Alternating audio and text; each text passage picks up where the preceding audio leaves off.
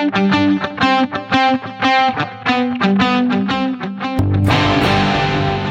to 9 to 5 Mac Watch Time, a new podcast series exploring the world of Apple Watch and how it's changing people's lives. My next guest is Ian Blackburn, the Apple Watch triathlete. Thanks for joining me, Ian. How are you?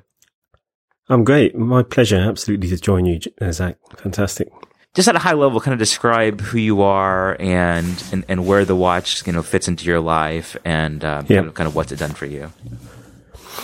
So just broadly, I'm a 54-year-old father of three, not a lifetime athlete at all, but I've sort of found myself in a position where I've trained really hard and used Apple Watch to help me train and complete 2 Ironman distance triathlons in the last 2 years, and as well as a sort of whole load of other events. So I've gone on a journey. I mean, from my youth back at school, I did swim a little bit. So I used to be a sort of competitive swimmer at school level and sort of city. And one of my greatest sporting achievements was probably 11 and under, 100 meters county breaststroke champion. Oh, cool. And that was a sort of peak, I guess, of fitness for me for a long time after that, because once I sort of left school and started work, I basically sat in front of a computer for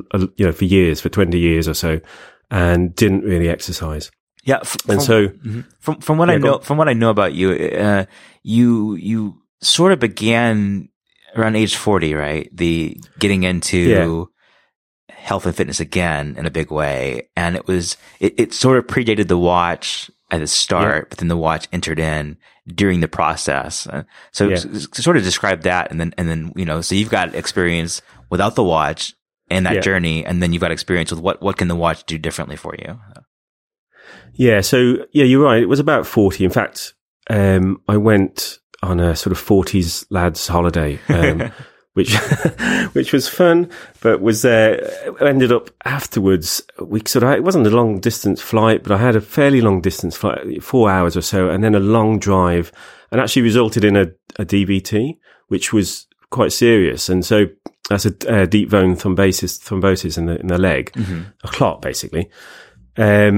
And that gave me a bit of a scare, because I thought I should really start getting a bit healthier, lose some of the weight that I was carrying at that time. And I think that was the sort of initial point of me getting started on a sort of fitness journey. From that, I started walking. At that point, I would log the walk on iPhone, because I've always found it a motivation to look at the logs. Right. A lot of people say, why do you need to do it? Just go out and do it. Just walk. Just do your cycle. Why do you need to sort of log it and look at the data? But I find that reliving what you've done through the data afterwards actually motivational. Yes. I enjoy that aspect of it. It's a real pleasure, I find, to sit in front of the screen and actually just see, oh yeah, that bit was good. And so you can sort of relive it in your mind, I think. So there was that. And so from that, I bought the bike, I started cycling, and then I started, this was all way before Apple Watch, but it still had iPhone, but I was using Garmin really to log, activities on the bike.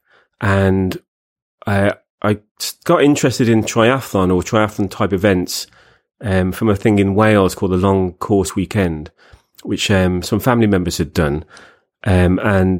I sort of foolishly thought, I could do that, and signed up for it and gave myself a year to do this. And what that is basically the Ironman distance, but over a whole weekend. So you arrive on Friday, and you do a 2.4 mile swim in the sea on the Friday evening at sort of 6 o'clock, which is beautiful in the sun, beautiful sunset, typically going over the sort of Welsh coast. It looks incredible. So you swim that on the Friday night in among all the jellyfish, which isn't so much fun. But then on Saturday you do a 112 mile bike, which is through, again, glorious countryside in Tenby in Wales, but very, very hilly. So that's quite hard. And then on the Sunday you run a marathon. Oh, wow. So that was it's an amazing event actually because you can just pick one bit. So some people just do the swim, some people might just run half a marathon. So you get all sorts of different people doing it throughout the weekend, and it really is an incredible atmosphere in Wales on that. Everybody gets right behind it, and there's amazing support. That's awesome. So in that case, I always wonder, like, how does someone go from not being active or fit to, there's got to be space in between that and then when you have your big achievement, you finish a big accomplishment. And for you, it sounds like so it's the DVT, it's the clot in your leg that kind of nudges you, like, hey, you're not getting any younger, you got to take care of yourself. Then it's the influence of family and friends who are participate in this race already, and so you see them and you're influenced by them, and so you think I can do this, and you make it happen, right? I think that's spot on. Yeah. Absolutely. I mean that it's small steps as well. So it's I do quite vividly remember thinking, actually, I'm going to walk to the shops today rather than get the car, and that was almost the sort of starting point of it. And actually logging that on the phone, like I say, and then looking at it and think, oh, actually. Looks like I burnt quite a few calories just doing that. That's quite interesting. Right. And gradually building up from that. And it's same with when you look at the Ironman distances and those big events as well. I think it's a similar sort of approach, because if I talk about that now and think, oh, could I go out tomorrow and do those distances? I would be, I don't think I could. But when you just look at it bit by bit, when you're actually in the event, when you're sort of just taking it small steps at a time and living it in the moment, you get there. So it's always a massive challenge when you look at a big thing in the distance. But actually, once you start approaching it and you sort of going up at it step by step, it's a lot easier. And I think that's generally what you do. And I think also you're right, the family and other people involved provides a lot of motivation. That can be just in support. It can also be a bit of the, I've said to somebody I'm going to do this, so I really can't not do it. Totally, yes. I look like a fool or something. Yeah. There is an aspect of that. Yeah. And I think that's also true with a coach. If you get an online coach or somebody who's helping to coach you, that one of their motivational aspects is the fact that they've just, they've set something for you to do. Mm-hmm. That's within reach, but not your ordinary, right? Yeah. And being data driven, I'm the same way. And I feel like the data itself can be a partner, can be a coach, because it's like, a coach would do that. Like if you were working with somebody one on one, they'd be like, this is how they track your time for you and track your distance and everything. And the easier access we have now to the technology, like especially the Apple Watch, it's like you can have that coach with you everywhere you go, and it's right on you. I love that about it. I do too. And I think what the exciting aspect of it that could develop from it is that it could start to be adapted, because what Apple Watch can do that other sort of sports tracking things don't do so much is they can give the whole 24-hour view. Mm-hmm. And so, you can do that on some other watches, but they're not so nice to wear all the time. So an Apple Watch is as good as a day-to-day watch that you can wear all the time for all of its other benefits, but it can start collecting data, that more holistic view. So things like, what's your resting heart rate, or what's your heart rate variability, which is something I'm particularly interested in. Mm-hmm. How did you sleep with the sleep tracking, even if you have to use a third-party app currently and devices. But you could then, because one of the problems I think of having a prescribed plan for an event is that it's, you're going to fail. Things are going to get in the way. Life's going to get in the way. Right. And what you need to do is to be able to adapt. So a real coach is great at that, because they'll say, oh, look, you've got a cold or you've got that injury, so you should be taking it easy this week or drop that. And I'm interested in what Apple Watch can do in that same regard by looking at the data that it captures and adapting its advice to you based on that holistic view of your current health. Yeah, even the simplest concept of like having a rest day built into the activity streaks, people have wanted that for a long time. And I have to imagine that that's something that Apple's thinking deeply about and how to do it well. And that fits in there perfectly. Another thing about the data is just like, you might not give yourself enough credit for what you're doing, and being able to track it over time is just terrific. I love that about it. Yeah, absolutely. Yeah. It's really important to do that, to give you that credit to yourself, give yourself a pat on the back. Yeah. I kind of have an idea about run times, because for myself, I'm just a casual runner. But when you say, around a 2.5 mile swim, like, what is the kind of range of how long that takes duration wise? Well, the best I've ever done is sort of 1 hour, 12 minutes. Okay. Wow. That's a long time to swim though. Yeah. It is.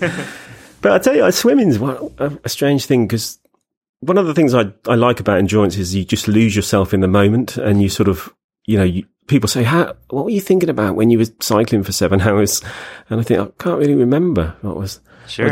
You're just in the moment enjoying it. Right. And swimming is even more like that. So because you just get these little glimpses of reality as you breathe, and everything else it's almost like a trance.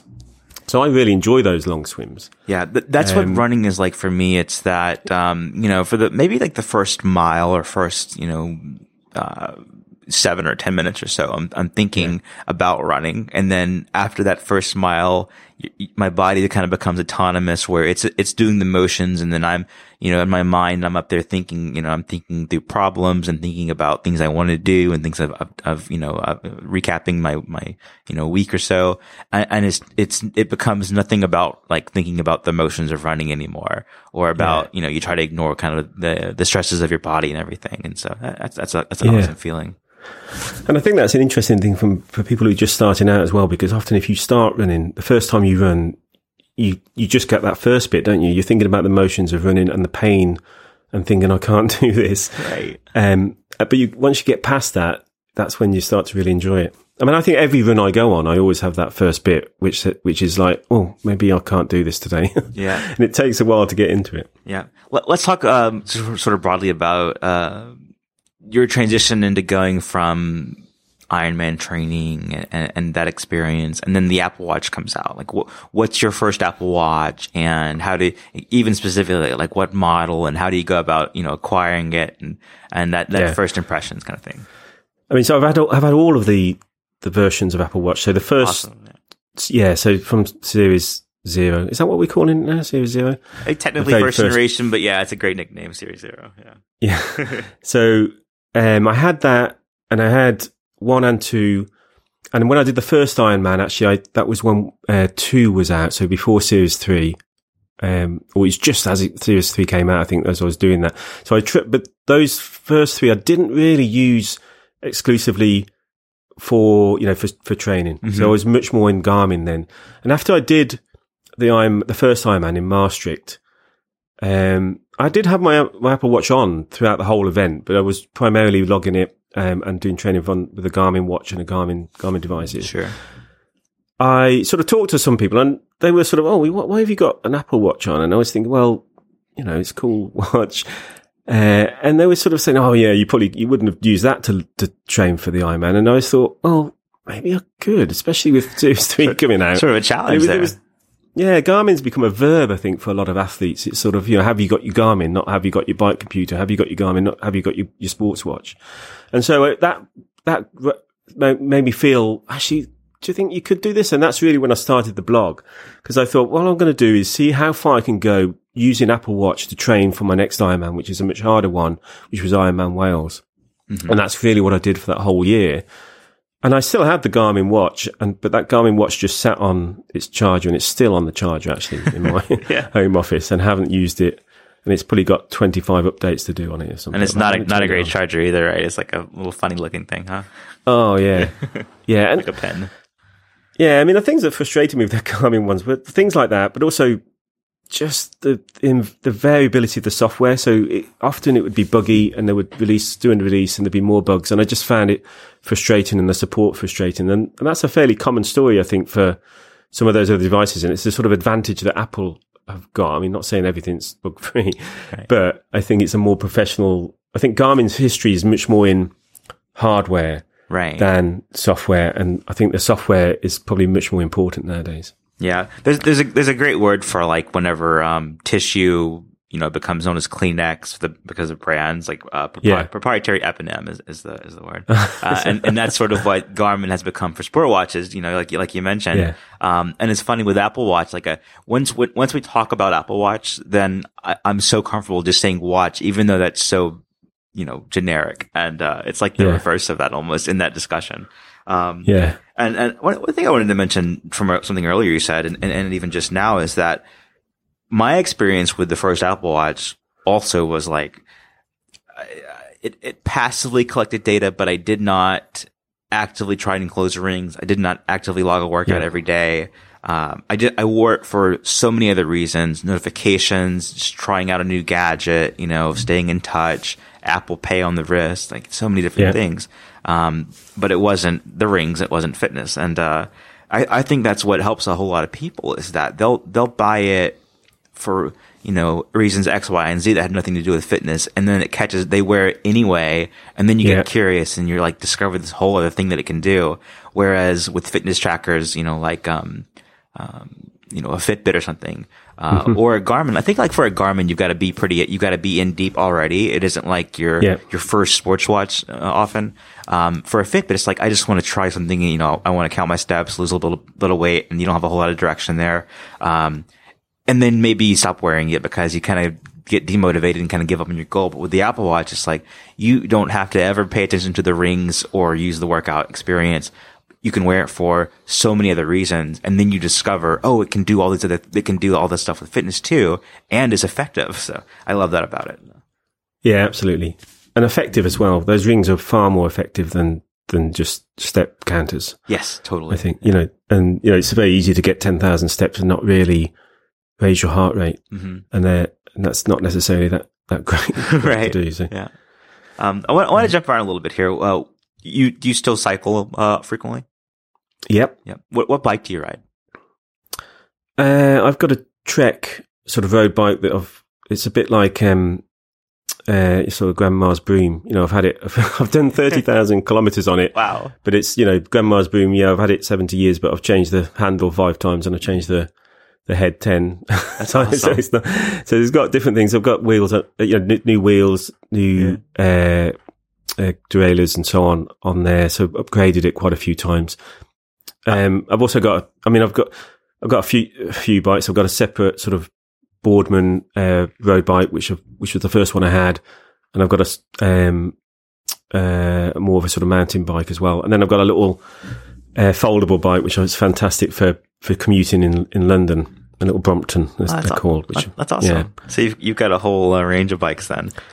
I just bought my first Trek a few days ago. Fantastic. Yeah, I've always had just $100, $200 bike from, the sports store and, like a Swen or something. And I got, I think it's called the Domain 2, the 2020 model. But that's what I have. Yeah. Well, I have the Madone, but the Domain is very similar. Yeah. It's more, yeah. Yeah. And, me and my partner both have that and one each. And so it's such a difference between the $200 Walmart bike, which is, it gets the job done. It's great for starting out, but it's heavy and everything too. Having the Trek bike, I guess, with this like carbon frame, it's so light and you can just put it, you can lift it over your head. It's so light. Yeah. So are you starting on the path of technology on bikes now though? Yeah. You can start spending a lot of money on, I've got Di2, Shimano Di2s on it, which is all the electronic shifting. Then I have power, meters, PowerTap P1s on the pedals, which is a really interesting way of monitoring your performance on the bike and also training, because it basically measures how many watts you're pushing through the pedal, which is different from your heart rate and from the speed. Obviously speed can vary depending on course and downhill and so on. Sure. Heart rate is quite a slow reaction. So if you put a lot of effort in, your heart rate might take 30 seconds a minute to actually get up, right? Potentially. Whereas power, you can immediately see how much effort you're putting into something. Oh, you're going to get me in deep. Oh, yeah. No, I've already added a few things to like the Christmas gift list for our family of what we're going to do to deck out our bikes. But I did not know all of these things existed, so I'm making a list. And of course the second bike will be on the way. There's a I don't know whether you heard the sort of cyclist thing. What's the optimum amount of bikes? It's N+1, where N is the amount of bikes your wife knows you've got. Yes, it's just like with running. My closet is just full of shoes. All running shoes. That's awesome. I was curious about that. Let's see. So you've done 2 Ironman so far, and there's we spoke briefly before the show. There was one that was sort of interrupted. Is that the one that was upcoming a few months ago, or is there? Okay, So there was weather, that stopped the ride. So, I did the swim. I was very happy with the swim, came charging out, ready to transition onto the bike. And they were sort of saying, bike's been cancelled. And there was an option to stay and do the run still, but it was raining hard. I'd have had to wait 2 hours in my tri-suit. I didn't have any change to change it to. So I thought, don't really fancy that. But the next thing's coming up. I'm not going to do another Ironman, I think, next year. But I'm looking at some more interesting things. There's a thing called Swim Run, which actually I think might be a perfect activity for Apple Watch. Yes. And I was thinking about this. I'll probably blog about this because I think what Swim Run is it's not just sort of one swim, one run. You do 4 or 5 swims and say 5 runs. And so the one I've entered in, which I'm doing next weekend actually, is it's only like 18k. So you run 15k and you swim 3k, but you split it up basically coast to coast. Point to point along the coast. Mm-hmm. Awesome. So it's like, it feels like a real adventure. You start in one point and just run along the coast, dive in the sea a bit, swim, and you have to wear a wetsuit that you run in, and you have to wear the shoes that you're going to swim in. And basically, you've got to carry everything that you're going to use on the event. Right. Wow. Yeah. So it's, I feel like I'm Legolas or something. And I quite like that. And so there's some really world championship big events for that. Mm-hmm. And it's also an excuse to buy a whole load of gear because you can't use the same wetsuit I've used before for swimming because you need one that you can unzip at the front to cool down. It's shorter. It's got to be, comfortable for running in and not too hot. And you need storage on it because you put your nutrition in the back pocket and things like that as well. Awesome. So in my Apple Watch Series 2 review, when that first came out and I purchased one and wrote about it, one of the things I recall highlighting of like, the software needs this now because of what the hardware can do is because you can go from running, on the beach and cycling, to jumping in the ocean and swimming. It's like there needs to be a mode where you can, without stopping and ending a workout and starting the new one, like to quickly do that in one session. And sure enough, like in the next software update, that was there because I imagine so many people thought the same thing. And that's so cool that the watch can do that now. Similar to you. So I finally, like just last week, I added a race calendar to my calendar in iCloud. And, I took all the events that used to be on my family calendar to just have a race calendar of like everything that's possible to attend over the next few months. Right. And there are some that are, I don't think there's anything swimming yet. Where I live on the Gulf Coast of Mississippi in the U.S., so we've got some issues with flooding upstate, and they had to open up some water, a spillway, and then fresh water got into the salt water, and it made an algae bloom that if you ingest gives you an upset stomach. So the water's been a little bit off limits this summer, which is too bad. But there are some events that are running and biking in that combination. I've never done that in a competitive environment before, so I'm going to try to do at least one of those this fall or in the next few months. So there's some on the calendar at least. You mentioned your blog. What's your blog called? The Apple Watch Triathlete.com. That's awesome. So check that out. Yeah. I just started that as part of that thing that people saying, you can't use an Apple Watch to do an Ironman. So that was really the sort of motivation for that. But it's been, pretty popular. It surprised me really because I get a lot of hits. And I also realized that, although it's a blog, a lot of the articles are sort of just relevant at any time. So I keep getting the same amount of traffic through no matter what I do in a way. It doesn't go down. And I think that's because people are buying Apple Watch all the time and thinking, could I do sport fitness with this and finding the blog from that, which is sort of interesting, I think. Yeah, definitely. You get to see sort of from your blog and just kind of measuring visitors, seeing what in the rest of the world, what are people doing with their watch and what curiosities do they have? And clearly they're paying attention and they land with you. That's awesome. Yeah. Yeah. I heard you on a podcast appearance recently. I think it's called The Icon Garden. Is that right? That's right, yeah. So you were a guest there, so I'll have a link for that in the show notes, and everyone can give that a listen. It was really nearly a 2-hour episode. I thought it was really interesting. I found it to be very entertaining and informative. Thank you. In that, I heard you mention that I think it was after your first Ironman, you you seeked out to have an Ironman logo tattoo, right? Tell me about that. Yeah. I've still not done it. Oh, you haven't? Okay. No, one, because I'm sort of worried about the pain. Sure. But two, I did go down actually to the local tattoo artist a couple of weeks ago and said, look, I'm going to do this. And but they said, oh, you can't swim for a couple of weeks, really, right. In open water. So because I've got all these swimming events coming up, I decided not to do it at that point. So, because I wanted it on my calf, which you wouldn't really want to cover. So I still haven't done it yet, but I think it would be quite a cool. I'm not a tattoo type guy. I wouldn't normally have one, I don't think, but I think that's quite a cool one to have the Ironman logo on your calf. Sure, such just an impact so you can show life. it off as you're, running past somebody. Yeah, it's like with running and at least in the US with cars, people including me will have like their highest running distance as a tag on their like a magnet on their car. So like some people do 3.1 for a 5K or have 5K as the sticker as the magnet, or that's cool. I've got 13.1 because I've done half marathons but not marathons. And then the popular one is 26.2. And unless you are in the running world, you often don't realize what those numbers mean. And so it's just kind of a nod to other drivers who aren't runners to say, hey, this is I'm in that world too. I think that's cool. That's clever with the tattoo idea too, because that's something I think I do see in the wild. I've got 2 tattoos myself, which is why I was curious. One, that they're both under my upper forearm area, and so you can't see them with a sleeve shirt on at all. It's just whenever I raise my arms. But one on the left side is Saturn, and then on the right side is the moon, but it's like when it's in that like red moon state.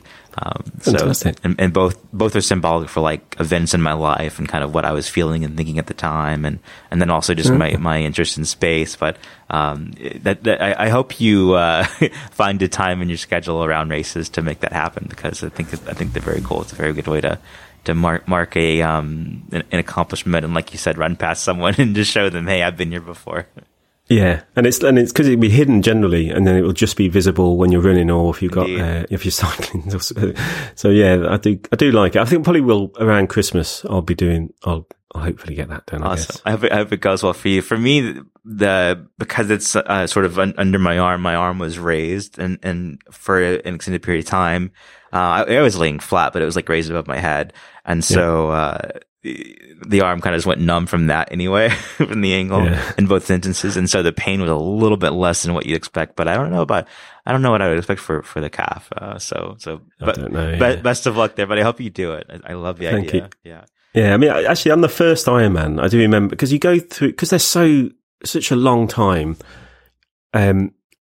you do go through a bit of an emotional roller coaster, you sort of, and on the run, I remember I sort of caught up with this woman, and it's weird. I don't know whether you've noticed this on half marathons. Sometimes you just sort of fall in with a pace group or some people. They go ahead of you, and then you go ahead of them, and then you realise actually you're doing the same pace, but you're just so you sort of start talking to each other. Sure.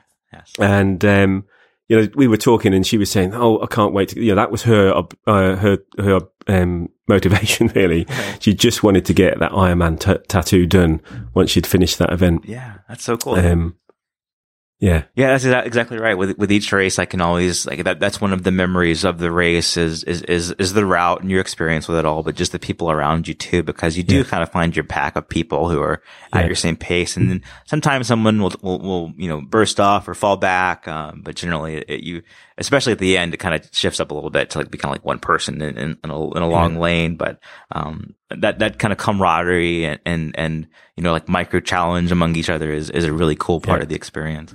On that first Ironman I did, there was an 80 to 89 age group. Yes, wow. And there were 3 people in it. That's so cool.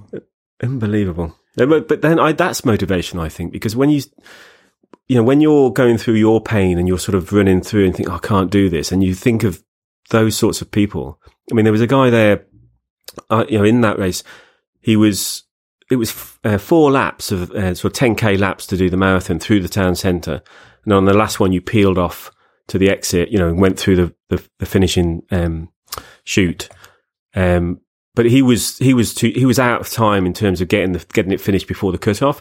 So like he was on his second lap and he went past, and they said on the tannoy, as he was sort of literally limping past, he was really struggling, and he still had 20k to do.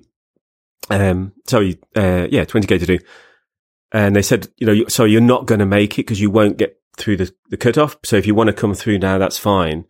And he just went, no, I'm not. I'm going to give it a go. And he just kept going. And so he would have finished way past midnight, I think. But he did it, which is just amazing. That is remarkable. I'm always, during runs, very inspired by kids who are way younger than me who are competing and then people who are, much older than me. And then it's the people that are around my age that I'm just like, I'm not as inspired by them. That's where I feel competitive, but it's the extreme age differences from me that I'm just like, wow, you're a little girl or you're an older man. It's like, you are killing this, and and I'm struggling here. So I love that. Yeah. And something else that I've seen on runs is, the Ainsley's Angels of America group, where it's a 2-person setup where there's, an athlete in sort of this specialized, like running wheelchair situation. And then there's someone who pushes them. And just that, seeing that is very motivational. Yeah. And the last half marathon that I did, there was an older man who I was using to pace myself. I thought he was going pretty fast, and it was faster than I'd go on my own. So I just kind of, I don't know if he even realized it, but I was just kind of like following him from behind. Yeah. And, then I saw him sort of relieve one of the Angels, runners and say, let me push that for you, for a few miles. And just like that act of kindness, just lit me up. And I was just like, oh, I it just gave me fuel to keep running. So I love kind of what you see. And as it relates to the watch, like I would never be in any of these situations and get that fuel if it wasn't for, just tapping into the watch and falling into the world of fitness like that. I love Absolutely. That. Yeah. Yeah. And I think it shows as well how much on the long sort of endurance events, it's often mental strength, isn't it? And that rather than the physical ability that keeps you going. Yeah. Somebody once said to me, who is an ultra runner, that he never got, which is like 100-mile runs, he never got better at running. He just got better at not stopping. Yeah, definitely. I think that's that's a great mindset. Good way of looking at it. This episode of Watch Time is brought to you by Monowear Design, our premier sponsor and one of the leading designers of high quality and unique bands for Apple Watch. Monowear is actually one of the first companies to make third-party Apple Watch bands, and each unique band is designed in-house by a small group of Monowear creators located in Silicon Valley. Monowear uses multiple adapters and hardware choices that cater to different Apple Watch colors and reflect your personal style. And bands are available in a wide variety of options, including leather, nylon, and metal. A band for every occasion or activity. One of my favorite Monowear bands that I have in my collection is called the Perforated Leather Band. It has a tapered shape to it and subtle edge stitching, and it's made from genuine leather. It looks really nice. I think it looks a lot nicer than some of the other leather bands on the market. And also, one of the great things about it is you can pick the color of the metal connectors on the Perforated Leather Band. You can choose between options that match dark watches or silvery watches or even gold watches. And I don't have the version with the gold connectors, but I do have the gold stainless steel Apple Watch. And I think that the black connectors actually look really good. It's a nice contrast to the gold, and it complements the sort of black bezel around the display, which is really subtle but looks really nice in my opinion. So check out the Perforated Leather Band and every Apple Watch band from Monowear. They make bands for both men and women. And thanks again to Monowear for sponsoring 9to5 Mac Watch Time. Get 15% off the company's premium Apple Watch accessories at monoweardesign.com/9to5Mac with promo code 9to5Mac15. That's 9TO5Mac15. Our thanks to Monowear for sponsoring 9to5 Mac Watch Time. So tell me a bit about like current day, what technology, gear you're using, how you use the Apple Watch on a day-to-day basis, and especially on runs. Like how do you manage battery life? What are your techniques, and what are your uses that you're getting out of it? Yeah, I mean, I was thinking about what would I miss without what the Apple Watch on outside of sport? And it's like you said, there's a ton of little things throughout the day, and I just started noting down what I was doing. And there's so much. There's obvious ones like notifications, reminders. I use Siri an awful lot on the watch. Me too. I don't think you do. Yeah, just for quick answers to factual questions, in a discussion. I use it to control HomeKit all the time. Taking calls, screening calls at home, even on a run. I've done that, to be honest. I don't know whether you've ever done. And taking the call on the runs can be interesting. You do have to explain why you're panting. I love the fact that it's tracking all the time, everything. So your resting heart rate. Right. I have two watches. So I did have so when I upgraded last time, I kept the Series 3, but actually I've since upgraded that one. So I've now got two Series 4. Reasonable. Yeah. So why not? And one of the, and slightly annoyingly, you can't have, I mean, it works fantastic to have two watches connected to iPhone, because as soon as you swap them over, as soon as you look at the watch, it automatically switches. Right. Detects the motion and knows that that's the active watch. Right. Yeah. But you can't currently in the UK, at least on the EE, provided, you can't have both of them as cellular. Oh no. So I'll only have one as cellular, which is slightly annoying. So anyway, but I do use two. Which means I basically have it on all the time. So I swap it at night and do sleep tracking. I use, Sleepwatch primarily for that, although I've had the Bedit, I've got the Bedit, device as well, which is, okay. So yeah, that's how I manage battery life as well on a long course, on a Ironman, with two watches. So I'll use one watch for the swim and leave it on the bike, and then swap it over to the second watch for the run. Because 15 hours is you're not really going to get that right currently on Apple Watch. And that's how much time it sort of takes me to do them. Yeah, for me, Siri is a big one, and I'd kind of forgotten just about the way that I use Siri in the watch in the earlier episodes of Watch Time, because running the WatchOS 6 beta, the feature where you activate Siri with your voice with the Hey command is it was really spotty because of the beta, and even just like I don't find that holding on the button to activate Siri is super convenient in most situations, but being able to activate Siri with voice is, especially in the watch. And so the watch becomes sort of like my number one place for interacting with Siri, even away from the iPhone, because it works on cellular as well. And I love that for like, sending a message, creating a reminder, like you say, like so many things. Starting a workout, you can say Siri, start a 30-minute outdoor walk, and that's like the fastest way to do that, without jumping through the navigation in the menu, the workout app. So I love Siri in the watch, and I'm glad that in recent beta versions of WatchOS 6, it's since returned to where I can have the feature on and use it reliably. So that's my favorite. And in the series, I guess I was in the Series 3 watch, Siri gained the voice, for the first two versions, so first gen, and then Series 1, Series 2, there was no voice feedback. It was just all text. And then they added the voice feedback in the third, in the Series 3 watch. And then it got much louder with Series 4 because of the louder speaker. So, I am loving that experience.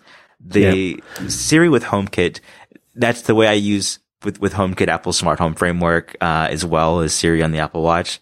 The home app on the watch, do you bother with that much, or do you ignore it like I do?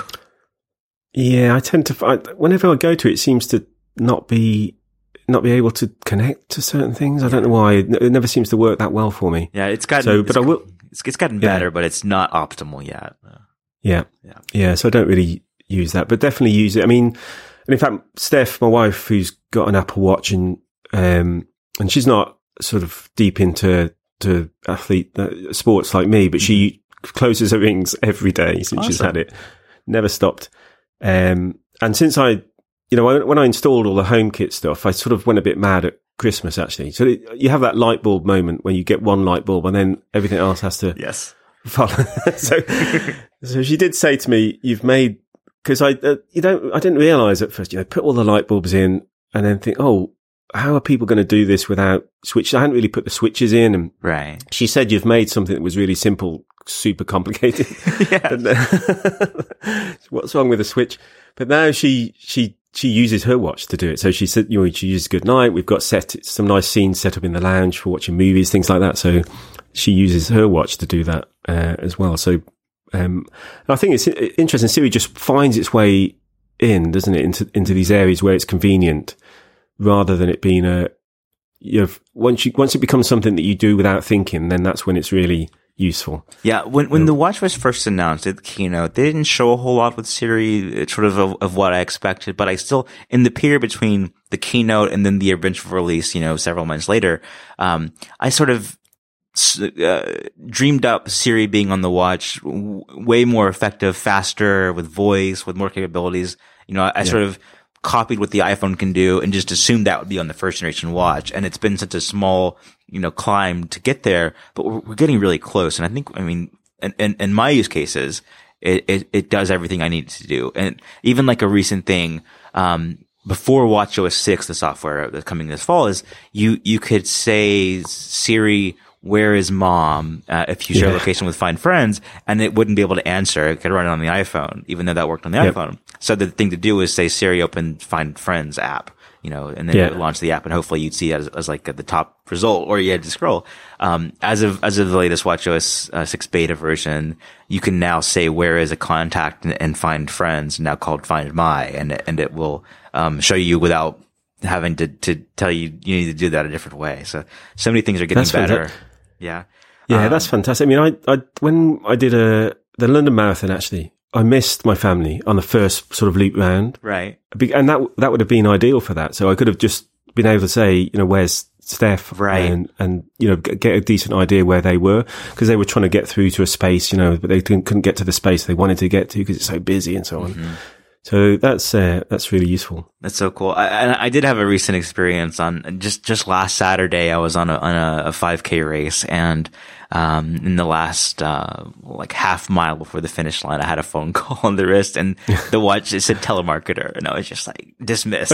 It was like a brief interruption, but it was enough of an annoyance because it said telemarketer that I was just like, I got distracted. Now I'm gonna run faster to make up for that. So.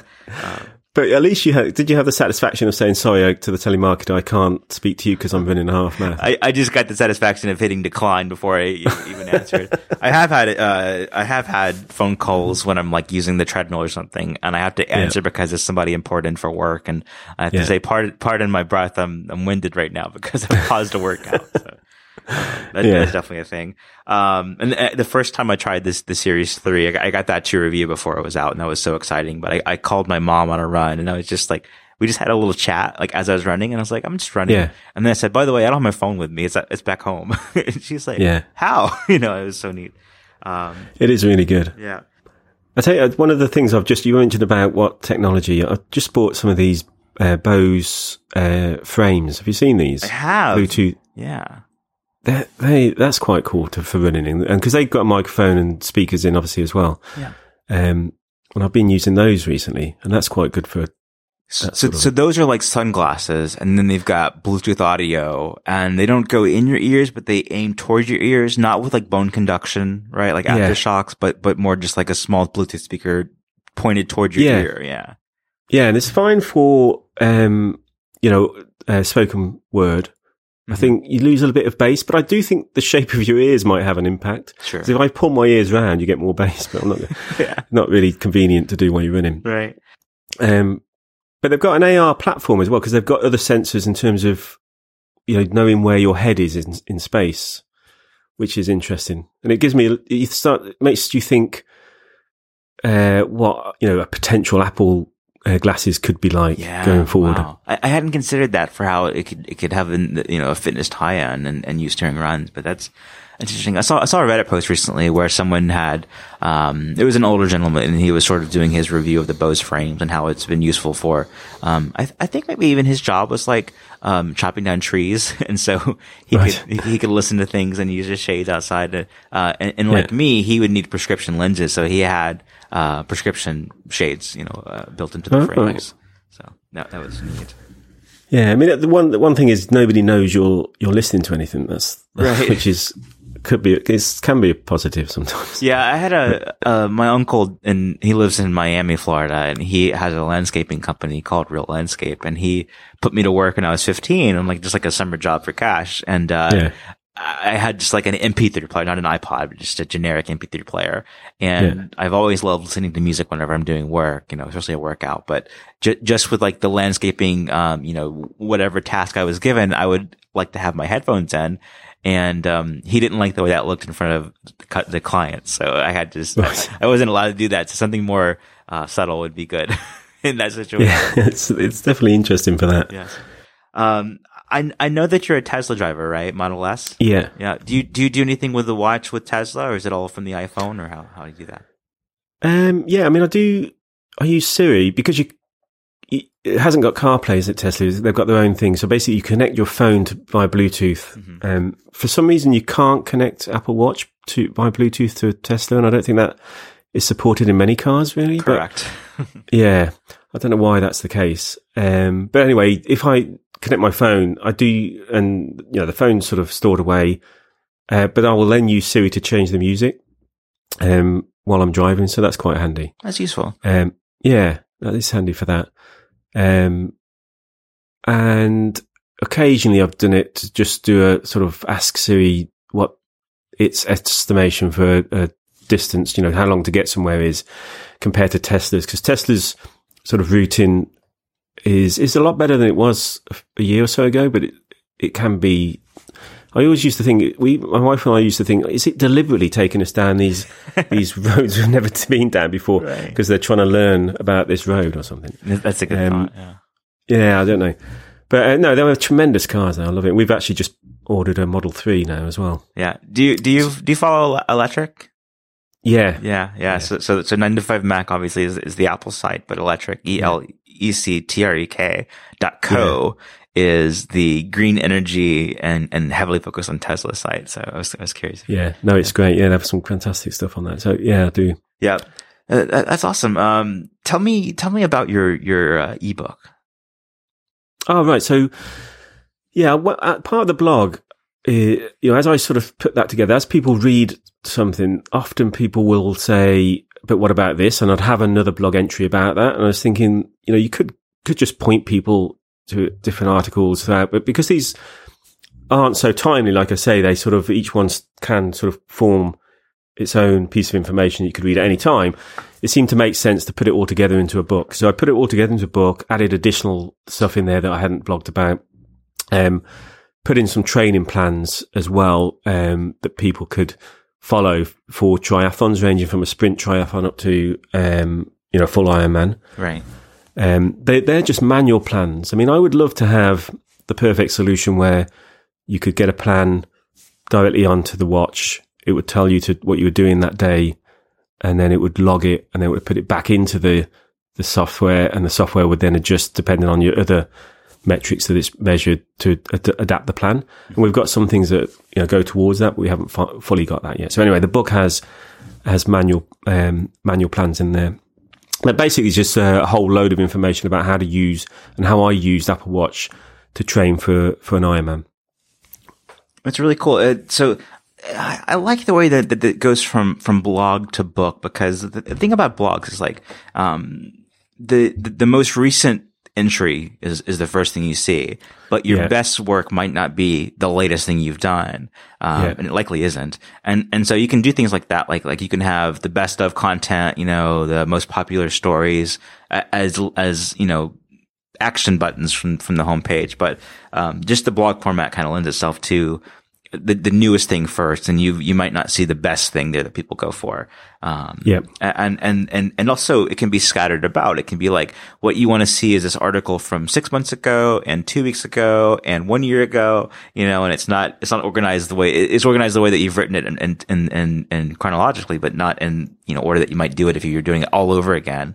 And so the book, I love that idea, because then this is a definitive source of what I know. in one place that isn't a website, and that's really neat. Yeah. And you've done the ebook format, which makes it very accessible. And I'll be honest, I'm kind of inspired to do my own version of this, because I've certainly written about personal experiences a year ago, 2 years ago, here and there, but it's not in one place. And I feel like, wow, I want to take a deep dive into your book now, which is called How to Train for. Let's see. How to train like an Ironman with Apple Watch. There you go. And that's so neat. I love the idea of that. And now I have to take a deep dive into it, because I kind of want to do my own version of it now based on what you've done here. I think that's so neat. Yeah, no, that'd be fantastic if you did that, I think. Yeah. How long has this been out now, and where can you find it?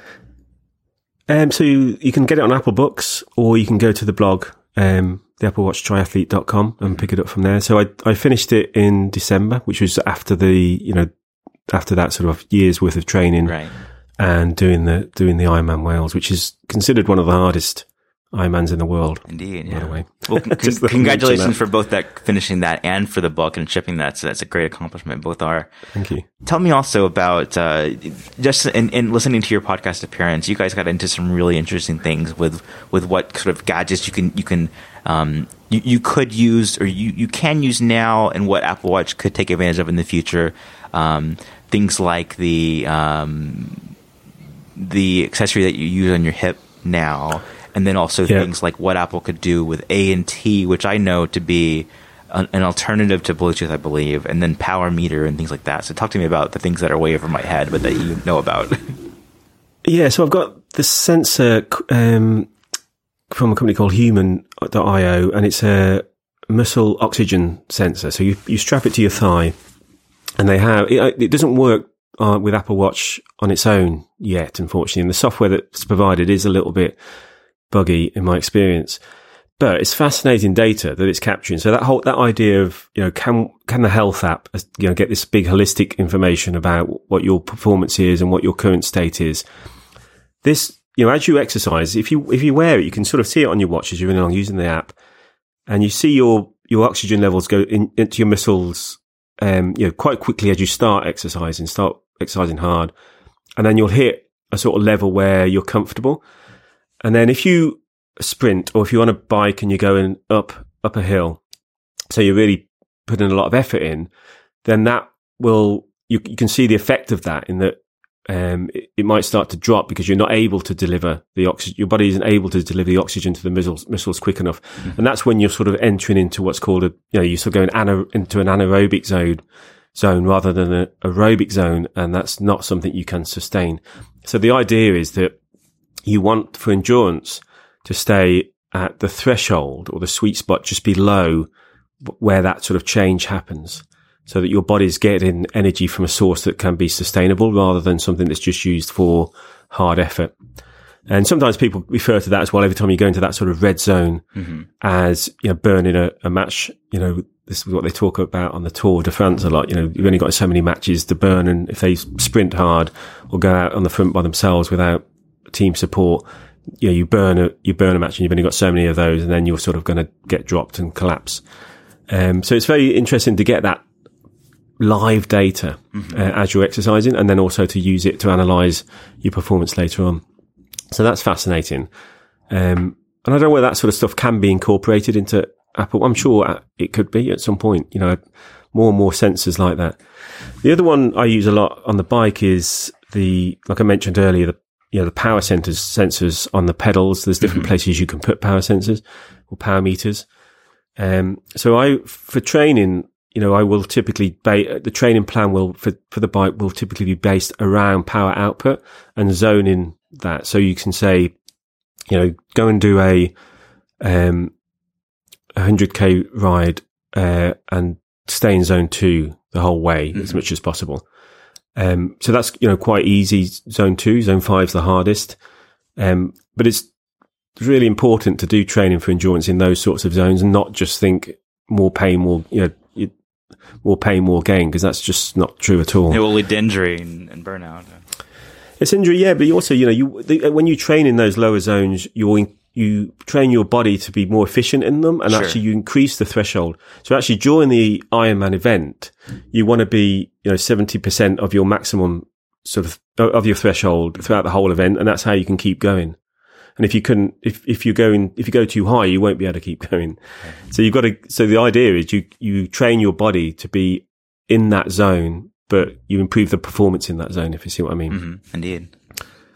If you're a sprinter or, something else, then it'd be a completely different approach. Right. But that's what I find interesting. So the more Apple can put in the watch in terms of sensors or improve Bluetooth, because Bluetooth, I've not successfully really connected the watch to my power sensors on the bike. There are some apps that attempt to do it and do succeed, but are too fiddly often. And I need, when I'm going out and training, I've already spent a lot of effort just motivating myself to get ready to go out. And what I hate is if you get to that point and you hit some sort of technical glitch because this isn't working. Right. And it's like, oh no, I just need to, I don't need that at this point. So, for some reason, the Bluetooth support, I don't know whether you know why this is, on the watch isn't, because it is Bluetooth 5, right? I don't know why it can't connect to the things that the phone can, but that seems to be the case. Yeah, it's definitely making some intentional choices. I mean, we mentioned earlier in the show that you can connect to most car audio systems, that's its own class of Bluetooth audio, and that they can identify it and they don't let you use that. And there's solutions like you can connect like a Bluetooth dongle to a line-in port, and then sometimes trick the watch to connect to that and then play like you're playing a line-in from an iPod or a CD player or something. But it's funny, and it seems like the answer to me it has to be we're in the early days and that they're still exploring all these different things, and then it's on the list but they haven't gotten there. But even something like A&T. So I wasn't familiar with A&T as like an alternative of Bluetooth, but I have a heart rate monitor called the Polar OH1, and just through an update they said, update the firmware in your sensor now, and it will work with A&T as well. And so I heard you you guys mentioned that on your podcast appearance, and I'm like, oh, A&T, I know that from that firmware update, and it just makes me think. I don't know a whole lot about it yet, and I haven't done a deep dive, but just makes me wonder what can this do with Apple Watch in the future, and what are the benefits? Yeah, I'm not sure. I mean, I don't know whether it's pronounced A&T or Ant Plus, because you normally have a plus next to it, but I think it was a Garmin proprietary protocol initially. Okay. So a lot of devices only supported that before Bluetooth came along. Mm-hmm. But then there was a real surge to people say we want Bluetooth support as well. So Ant Plus has been around longer. It had more private channels. It's fairly robust. So the private channels would be that you've got a device and it would only connect to this other device and nothing else could see it. And so I think that's how Garmin originally, did it. Their watches were the only things that could connect to their power meters or something. But then they sort of opened that up a bit. It's much better at connecting multiple things to the same sensor. Mm-hmm. Yeah. Because Bluetooth has issues with that sometimes. It seems to be better recently, but sometimes you've got a Bluetooth device connected to your iPad, and then you're trying to connect it to your phone and you can't because the device is connected to the iPad and you have to sort of go and turn it off on the iPad. That's something I haven't seen recently, but I used to have an awful lot of problems with. Right. But I think, because there was that movement for a lot of devices to be both support Bluetooth and Ant Plus, I think Bluetooth is probably still the way forward. I can't imagine Apple wanting to license Ant Plus from Garmin. I see. Yeah. I think that's correct in saying that they would have to do that. Yeah. I guess they may come up with their own alternative. I mean, Bluetooth's getting a hard hit in the moment in the press for security, isn't it? Yes. And that made me think, because we've got so many things connected via Bluetooth. So maybe there is a future for something that isn't Bluetooth, that is proprietary to Apple, in the same way that they've sort of tried to do, doing the H1 on the AirPods. Is it H1, H2 on the AirPods? Mm-hmm. Yeah, and similar to even GemKit, where it's we're using special stuff here, and it's only going to be on certain machines. But yeah, I hadn't thought of that. I've taken just a peek at the Wikipedia page for ANT, and so it's adaptive network topology, and like you mentioned, it's from what this says, oriented towards usage with sensors, especially multiple sensors. So that's interesting. So maybe it isn't something that Apple needs to pay attention to, and if Bluetooth kind of they hit the ceiling with Bluetooth, that maybe they can do something proprietary. And I think they're influential with Bluetooth, so they've got some influence there where they can say we need this from the Bluetooth standard, so let's go in that direction. Yeah, and I could see a market of like works with Apple Watch sensors where whatever Apple does, they've got the special integration with that's beyond Bluetooth. Yeah, that'd be good. GymKit is interesting, isn't it? Have you had much success? Because I still haven't found one GymKit device in the UK, and I've tried really hard. Yeah, my closest has been I've never used GymKit before, and I've heard from a few readers on 9to5 Mac who have, and they've shown like what the experience is like, but it's certainly not. I don't think the ball's been moved with GymKit. It hasn't spread about like maybe they'd hoped. And the idea with GymKit is that you kind of wave your watch near a fitness machine, like a treadmill or an elliptical or something. And you get the incline data from the treadmill that your watch just can't know. And the treadmill gets your heart rate sensor without having to hold part of the treadmill or something. The speed and all the stats are in sync. And it's also private because it goes from, the treadmill shares the data with the watch shares it with the treadmill. And when you finish the workout and leave, it's not saved with the treadmill. It's erased. And that is awesome. Like, I would love to have that. But I often just do a Google search for like, where to find GymKit equipment, whether it's at a gym or for home equipment. And the top result is often like the story I wrote several years ago on like where to find it. And there's been no news there. And I'm just like, oh no.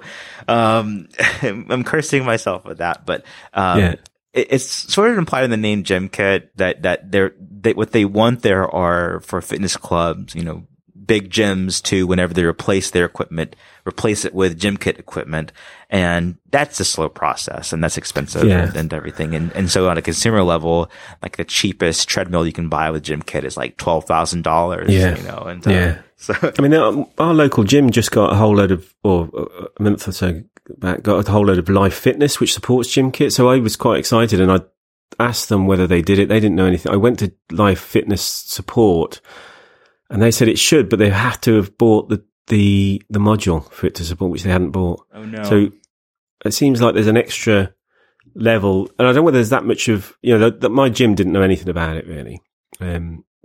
So I think there's not there yet at a point where there's people are going in and saying we want GymKit support for our Apple Watches, right? To give the gyms the motivation to actually pay for that module, I guess. Right. So I go to two different gyms, and one just does not have it, and one has the from the brands that would support GymKit. It's Technogym is one, and they have Technogym equipment, and it even has NFC, which is part of what you need to have it work.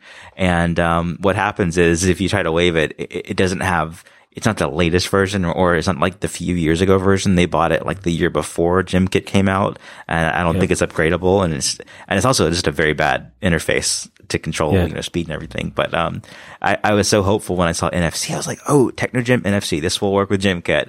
And you try it, you make sure it's turned on, and it doesn't do anything. And what it does do is whenever you put your phone there, it activates Apple Pay because it thinks you're doing a transaction.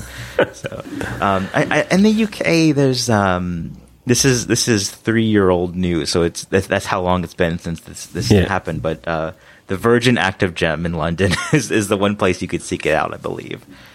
Right. Yeah. I might do that then. The Mansion House Virgin Active Gem. So I think it's one location, and that's kind of been, that was also in coordination with Apple, which is I think why it's there. So, but I have heard from readers of 9to5 Mac and listeners of Happy Hour in this show that they've seen like their YMCA or their local gym, it appears. So I hope that in time it happens, and eventually it comes down market where you don't have to have a $12,000 treadmill to have that feature, because I don't think it's worth $12,000. It's such a it's useful, but it's not that game changing. So yeah, it reminds me a bit of here's something else you can spend your money on, Zach, for bikes. Is have you heard of smart trainers? I don't think so.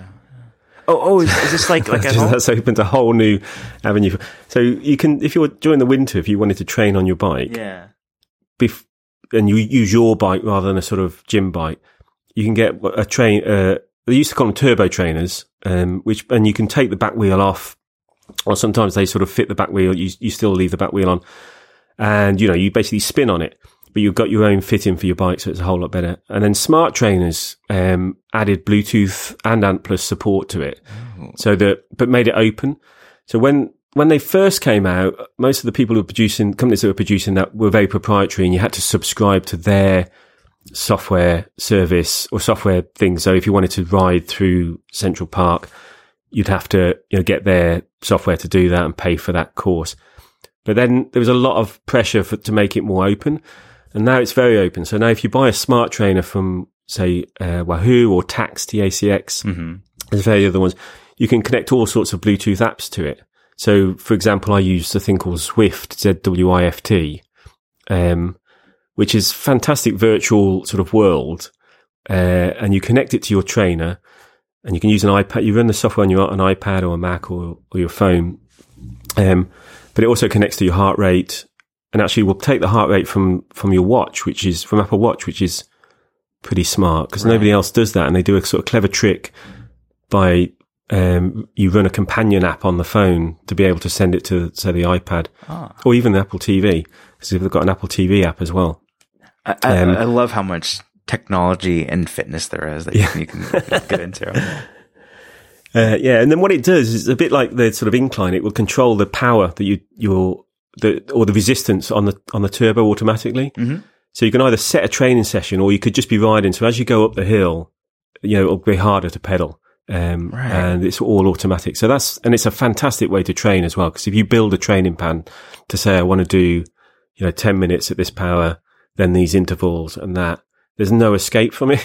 You can't change gear. It won't make any difference because it's still going to keep the same resistance. So, you just have to sweat through it. And there's no way of getting out of it. Right. Yeah. Apple's online store used to sell a Wahoo trainer like that years ago. I just did a search, and they don't anymore. They just have the Lumos bike helmet where you can, have like lights and blinkers and everything based on your ride. But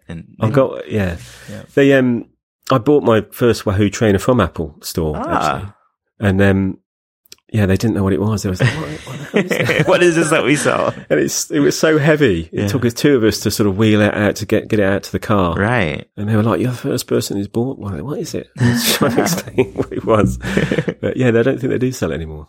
Yeah, I don't see it listed now. Are you familiar with Peloton?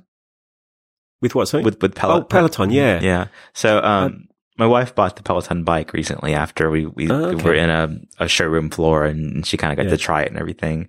And I really enjoy that. And what you're talking about with power exertion and everything is like, I think that's a big factor there. She's way more into it than I am, but that's kind of what led to us getting the Trek bikes is, I prefer something outside more than inside, if the weather permits. But I did go from the Peloton bike to reaching out to Peloton and asking to review the treadmill that they have.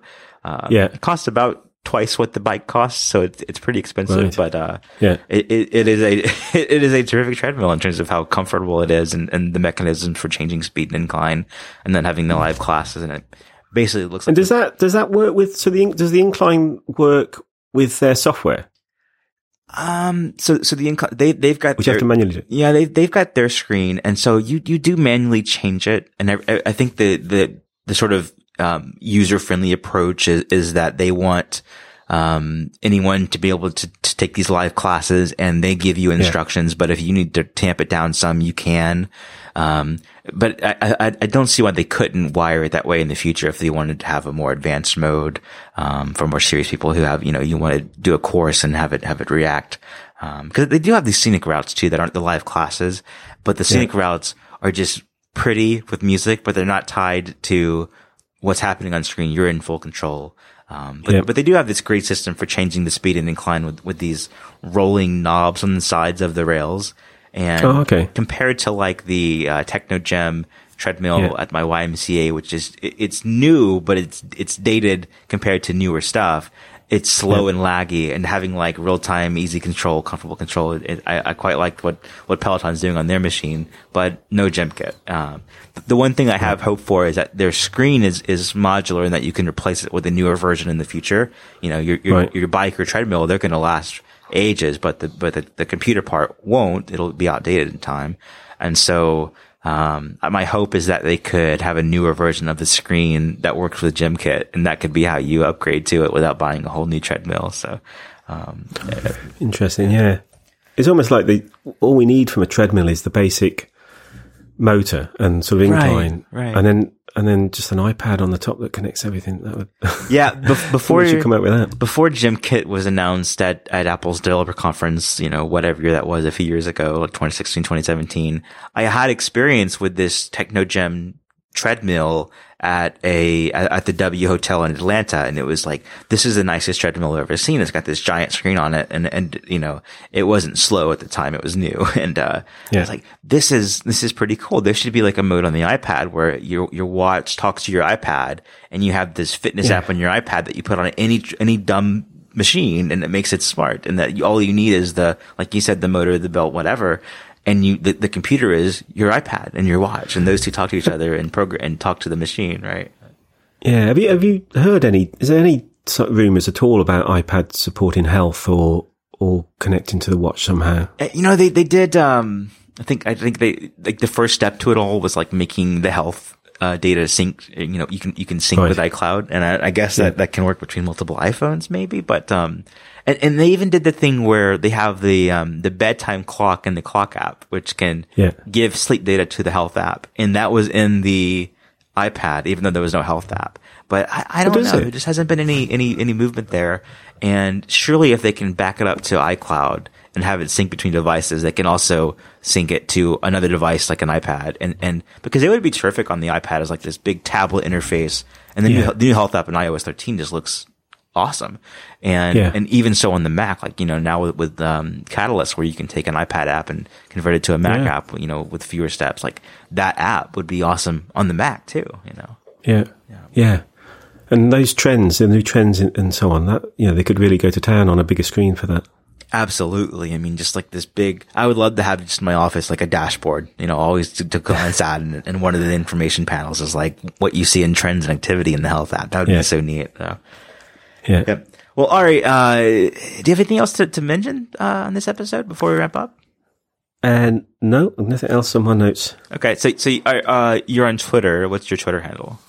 It's just Ian Blackburn. Okay, and again, your blog is the AppleWatchTriathlete.com. Okay, and your book is How to Train Like an Ironman with Apple Watch. Yeah, and you can find that in Apple Books or on the blog. That's so cool. In the blog, Yeah, that's so cool. Well, thanks so much, Ian, for joining me. I've had a blast talking to you. Now I've got to go make a big shopping list for things things to add. I love it though. You've mentioned things over the years, you know, to me, and I've, you know, I admire how deep into the space you are, and also like just in general, like with sport, with running, with cycling, with swimming and everything, there's so much data to it that's the difference between like recreational and going a little bit further. And you know, you can just do the thing for how it feels and to enjoy the way it feels and everything. But if you want to advance, you know, the way that your mindset is not just collect data for the sake of collecting it, but use the data, to push yourself forward. Yeah. The way that can work with Apple Watch, and then also just this big ecosystem of accessories that can work. It inspires me to go deeper. And one more thing I'll say is that I, since the Series 2 with GPS added, and then the Series 3 with cellular, I've been sort of obsessed with trying to do so much with just the Apple Watch and put the iPhone in the background. But I'm sort of reframing how I'm thinking about it. It's like the iPhone, you know, you get benefit from having the watch paired with the iPhone and having it in the same space in terms of battery life and you know, horsepower, what has to work on the watch and what can work on the phone. But also, I'm okay with bringing in new sensors and everything to work with the watch. And I'm kind of looking at the phone as like another just computer, you know, that can work with the watch. It's like the the primary thing, but the phone kind of being an accessory to the watch, and that it can do even more when you have that in the background. So, yeah, I agree. And also, the battery thing is helped enormously by having the watch, having the phone nearby, yes. isn't it? I mean, when I did the London Marathon, I had 50% left because I had my phone in my back pocket. Right. So I wasn't using it or strapping it. It wasn't an inconvenience, but I had a sort of tri-suit type thing on with a back pocket, so I could just slip it into that, and I got amazing battery life. But you just don't get that without the phone at the moment. Yeah, I've done enough experimentation now with trying to do long races and everything with just the watch and sort of seeing what the limitations are, and something I'll do in the future too. But I'm thinking, just based on what we're talking about now, like I'm thinking I'm going to be okay with, bring the phone too. It's not any less authentic, I guess. So. Yeah. All right, Ian. Well, thanks so much for joining me. I really appreciate it. This has been so much fun. Oh, I've really enjoyed it. Thanks very much for inviting me. All right, that's watch time for this week. I want to thank my guest, Ian Blackburn, one more time. I really was inspired by his story, and I hope you are too. And also his creativity in putting together an ebook about his Apple Watch experience with health and fitness. I really want to copy that idea now. Now, Ian has been generous and added a promo code for 20% off his book using promo code 9to5Mac Watch Time. That's 9TO5 Mac Watch Time altogether. I'll have a link for that in the show notes as well.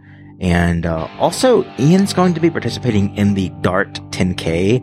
That is an outdoor 10-kilometer swim in mid-September. And anyone who sponsors him in the swim will receive a free copy of his book if you sponsor him and send him an email. So check out links for that in the show note as well. And I love that drive and just that ability to involve people in his activities and promote them that way. That's really awesome. And I'm sort of inspired to be as thoughtful as he is with these adventures and endeavors. And also, I want to thank one more time Monoware for sponsoring 9to5Mac Watch Time, our premier sponsor.